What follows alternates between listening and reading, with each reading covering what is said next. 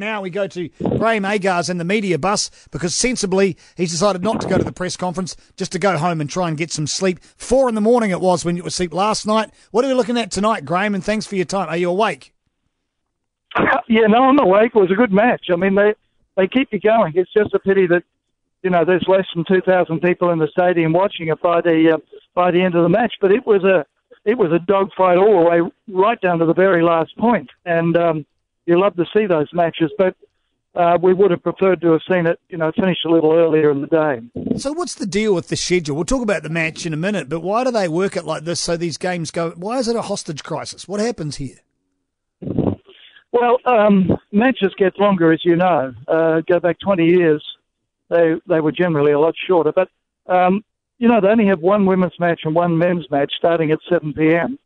And they can't get it done before 2 a.m. So, it's not their fault. It's just the way tennis is at the moment. And the US Open is principally a night tournament. I mean, the feature matches are always held over for the Arthur Ashe Stadium court in the evening. So that's just the way it is. But if you're working the tournament like I am, you've got to be there during the day session as well. So it does get to be pretty long. Right, let's go back to the match itself. Bageled, donutted, whatever you want to call it, wasn't looking good from Rafa from the get-go, but then in the second set, he woke up. Yeah, now Rafa is a slow starter, as we know, but not that slow. He's only had a 6-love first set 5 times in his career, I understand.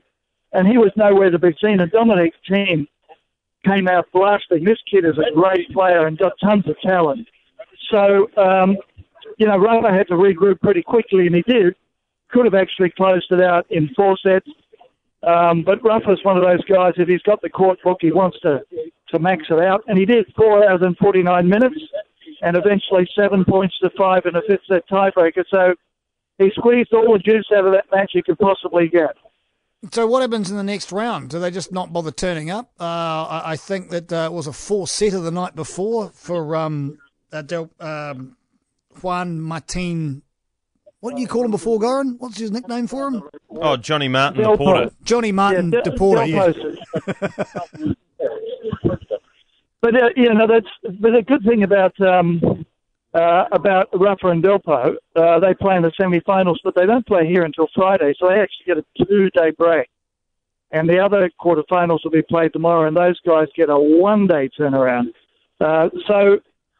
It's going to take a lot of recovery for Rafa from 4 hours and 49 minutes. Delpo went, I think, 3 hours and 36 before getting through, so they'll be sore boys, no doubt, tomorrow morning. But they do have a 2-day break now, so I expect them to be ready to go at it and probably drag it out to another 5 sets when they do play. Now, you're really looking forward to that one, aren't you, Graham Agars? Oh, can't wait. Can't wait. Earlier on in the evening, though, reasonably one-sided for Serena. Yeah, no, very impressive. She started slow, had to dig herself out of a little hole, but she did it pretty easily. And then once she got going, I thought she played the best tennis she's played the whole tournament, which is good news for her, bad news for everybody else. And as I said, she looked really impressive in that second set. So, she's on track to win US Open number 7. The first one as a mum. She desperately wants to do that. She's had 3 shots at it and been unsuccessful so far, although she got very close at Wimbledon. But it's going to take a very good player to beat her here, that's for sure.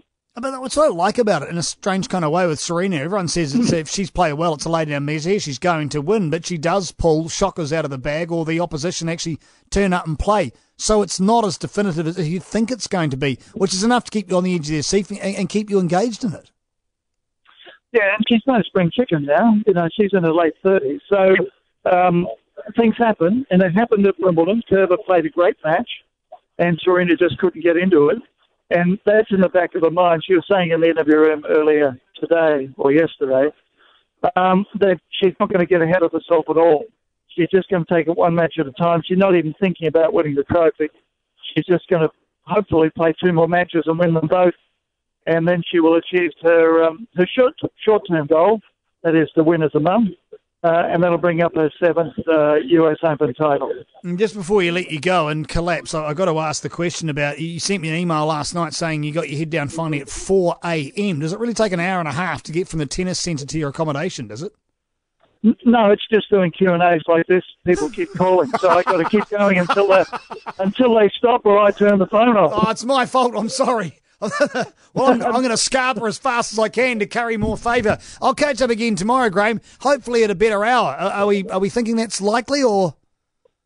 I think the women's match might go 3, which could delay Djokovic and Millman, and I don't think Millman can get a set off Djokovic, but he is playing well, so we'll see what happens. But hopefully it's not as late. I'm hoping the best for you. Get a good sleep. Go well. Catch you again tomorrow. Graham Agust, thanks for your dedication more than anything else. Thanks a lot, Darth. Enjoyed it.